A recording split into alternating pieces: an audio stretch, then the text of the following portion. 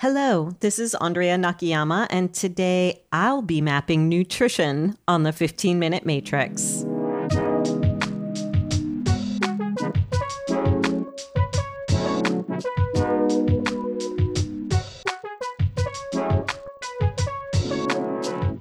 Welcome to today's special New Year's episode of the 15-Minute Matrix. The 15-Minute Matrix is, as I hope you know, the podcast that brings you bite-sized insights and lessons on how to use what I truly believe is the most important tool in functional medicine and functional nutrition. It's the tool that allows us to map and assess even the most complex cases. And after a full year of podcast episodes, 56 to be exact, I wanted to kick our new year off with this special episode. Please do think of it as my holiday gift to you, one that's filled with immense gratitude for your support of the podcast and all we do at the Functional Nutrition Alliance and Functional Nutrition Lab to change the way we do healthcare. As you likely know, changing the way we do healthcare is necessary, especially when it comes to chronic health issues.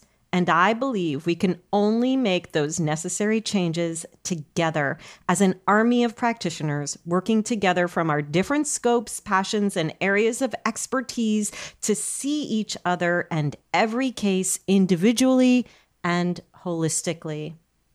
If you're here with me now, you likely know that there is no one-size-fits-all approach that works, especially when it comes to diet and lifestyle modification.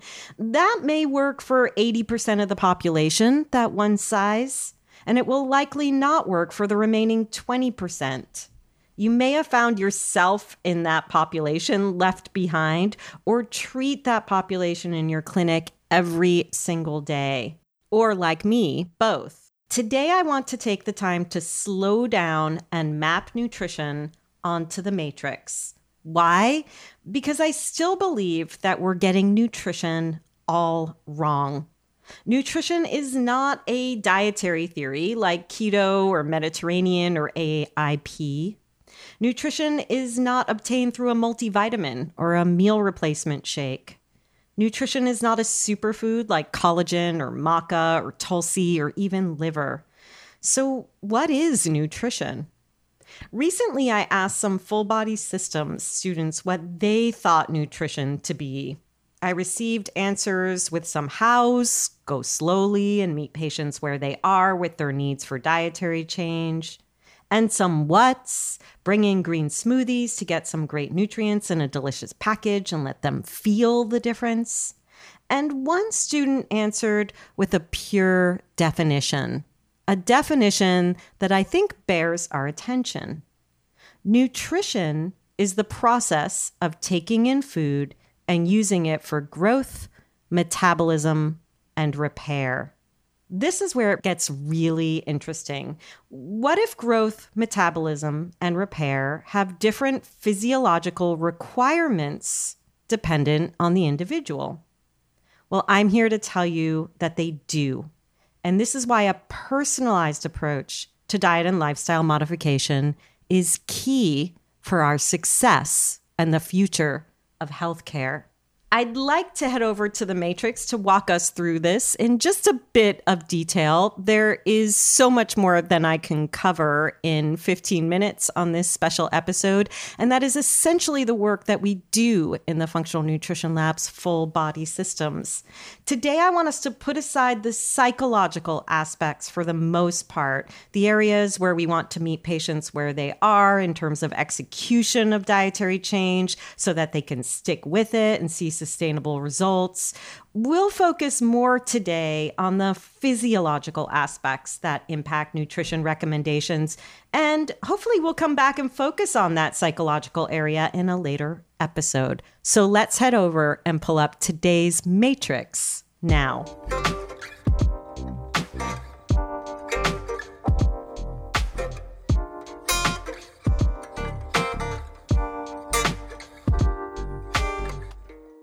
While looking at today's functional nutrition matrix, that is Mapping Nutrition, I want to start us with the story. That's the left side of the functional nutrition matrix, the ATMs, the antecedents, triggers, and mediators. And what we need to understand when we're looking at a patient or a client's story is how these are the epigenetic factors that have impacted the expression of signs, symptoms, and diagnosis. This is a patient's story, and it's not to be ignored when we're trying to understand nutrition recommendations.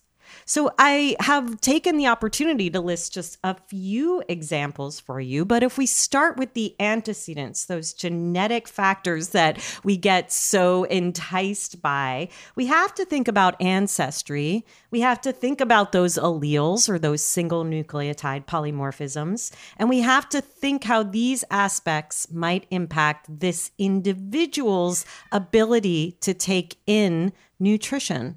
Of course, by now we're all familiar with the MTHFR mutation, and we understand that this shifts a patient's need for dietary folate, which is an upstream factor to many downstream conditions. So this individual who has MTHFR polymorphisms, if expressed, needs to eat more leafy greens, egg yolks if they're tolerated, chicken liver, and take a methylated folate. Now, I only think of genetic testing as a backdrop to most of the situations that we're looking at in clinic. It's like the wallpaper in the background because we don't know if those single nucleotide polymorphisms are turned on or off. So we can work with aspects like these foods as tolerated and methylated folate in a B complex as tolerated, because not everybody tolerates them the same,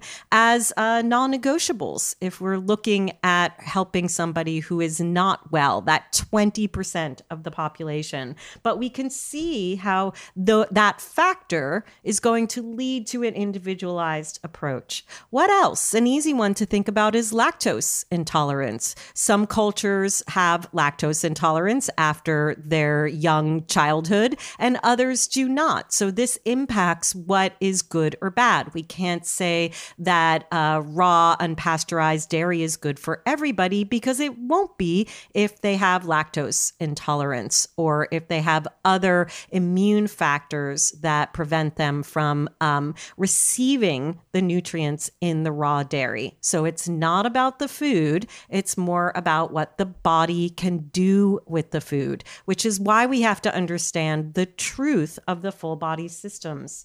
There's other factors that affect the antecedents and how that might impact what kind of dietary recommendations we make for a patient or client.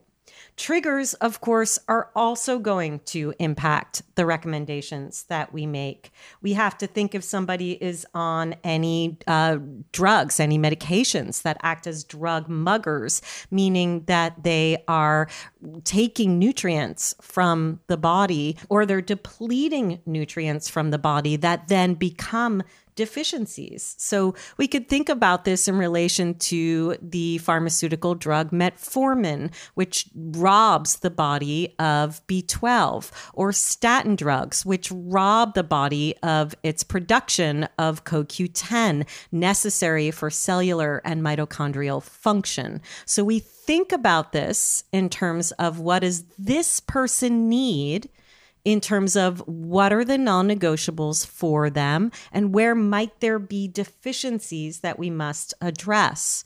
Of course, repeat antibiotics are going to impact the individual's microbial terrain and diversity, and it becomes part of our therapeutic thinking in addressing that person's diet and lifestyle modification. And even pregnancy depletes the body of certain essential fats because the baby in utero is taking as much of those essential fats as it can to help its brain and nervous system develop. So mama gets depleted in the numbers of pregnancies that she has, and birth order starts to matter because there's less and less available for the individual.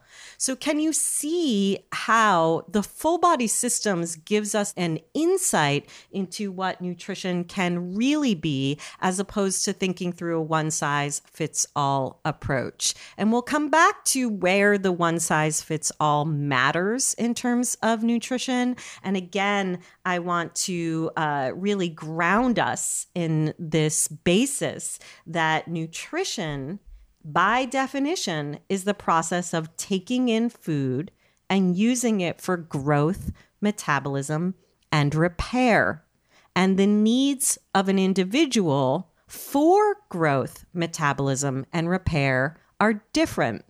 So if we think about this through the lens of imbalances, growth is going to be impacted by a child who has issues in their GI tract. I've worked with a number of children who have Crohn's or colitis, and despite eating a healthy diet, they are still having failure to thrive because they can't utilize the nutrients being brought into their body. There's physiological repair that needs to happen in order for growth to occur. So this is where we think through the clinical or physiological lens.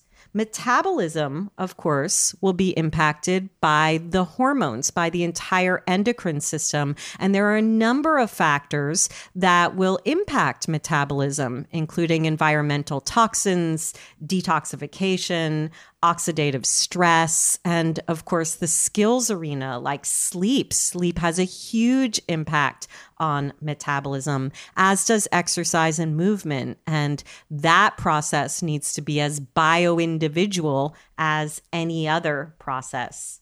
You can see as we move into the story on the matrix, that's the central part of the matrix, that I've done a number of other things to show you some examples of where one person's food is another person's poison. I talked earlier about eggs, but eggs are a top inflammatory food while also being the best source of choline, one of our necessary nutrients, and also of folate. So where do we start to see that even if a food is good, that it may not be good for the individual? And how do we engage in the process of that discovery of what's necessary for each and every individual that we are treating or making recommendations for? So if you move around the central part of the matrix, you can see how an understanding of that full body systems, of how detoxification functions, of how the endocrine system functions, of how the GI, the gastrointestinal tract functions, of how the immune system functions, that physiological understanding starts to inform how we use food as medicine. The two work together. It's not just what we eat, but how our bodies can utilize what we eat. And that's different for each and every individual that we're seeing. When we think about the skills section of the matrix, that's the right side of the matrix, what I like to think of as the core basics: sleep and relaxation, exercise and movement, nutrition and hydration, stress and resilience, and relationships and networks. We also need to think through this bio-individual lens. This is in part where some of that psychological realm comes into play, and where we think about the art of meeting a client or patient where they are. But we also need to think about where these core basics have an impact, positive or negative, on an individual's health and function, where, like I said, with exercise, we need to think bio-individually. Where is over-exercising creating more signs, symptoms, and problems in the body? And where is it necessary to find the right form of exercise for healing, such as burst exercise for addressing adrenal issues, or more gentle exercise that can support full body pain or autoimmunity? Where do we bring in the right approaches for the individual instead of basing our recommendations on theory? This is really where I want to get you thinking. And in my effort here to map this out for you and to talk about what is nutrition, I am not aiming to scare you or deter you from using food as medicine. I do want you to remember that 80% of the people out there, especially those eating what we term to be a standard American diet, do need a mere dietary cleanup. They need to eliminate the processed foods and chemicals and to eat a whole foods diet that is diverse in nutrients and colors. Even the 20% that will later need further recommendations will need to start with this initial cleanup. It's the first step in what I call clearing the muddy waters. And yet, if we are truly to use food as medicine, to reverse the insults of the prior epigenetic factors that led to signs, symptoms, or diagnoses, we need to understand how to further clear the mud from the muddy waters. We need to understand how nutrients impact the function of the full body systems. And we need to use the evidence that is physiology and physiological function to help direct us in what is needed next and why, and what the body's response means when it responds positively or negatively. We take that information and we use it as part of our ongoing assessment. So this is deeper work than a patient can find in a handout or on the internet, as I've said. This is the work of a new paradigm of thinking, where diet and lifestyle modification take their true place in the realm of clinical intervention, as we all know that they should. And this is work that we can do. This is work that is not rocket science. It is really just understanding how food meets physiology, what I like to think of the symbiosis between the two. And not just food, but all diet and lifestyle modifications meet and impact the physiological systems. I look forward to spending the coming year unpacking more of the truths of functional nutrition with you in our fast-growing community of change makers in medicine. I want to wish you a really happy new year. And I also want to invite you to continue this discourse with me. How does this land for you? And when we talk about what is nutrition, what comes up for you? You can always email us about this topic or ideas for any others at ask@15minutematrix.com.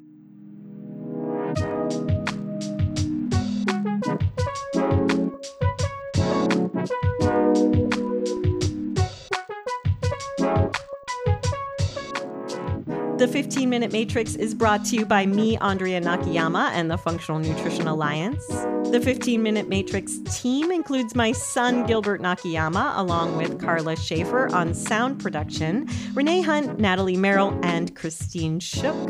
Get ready for some new music in the new year. Gilbert is busy upgrading our sound, and we're so pleased to have Carla on board to lighten some of his load. And remember, you can always let us know if you'd like to receive a notification in your inbox that a new podcast is ready for you. You can let us know at 15minutematrix.com/notify. Again, Happy New Year to you, and thanks for being part of this amazing community of practitioners.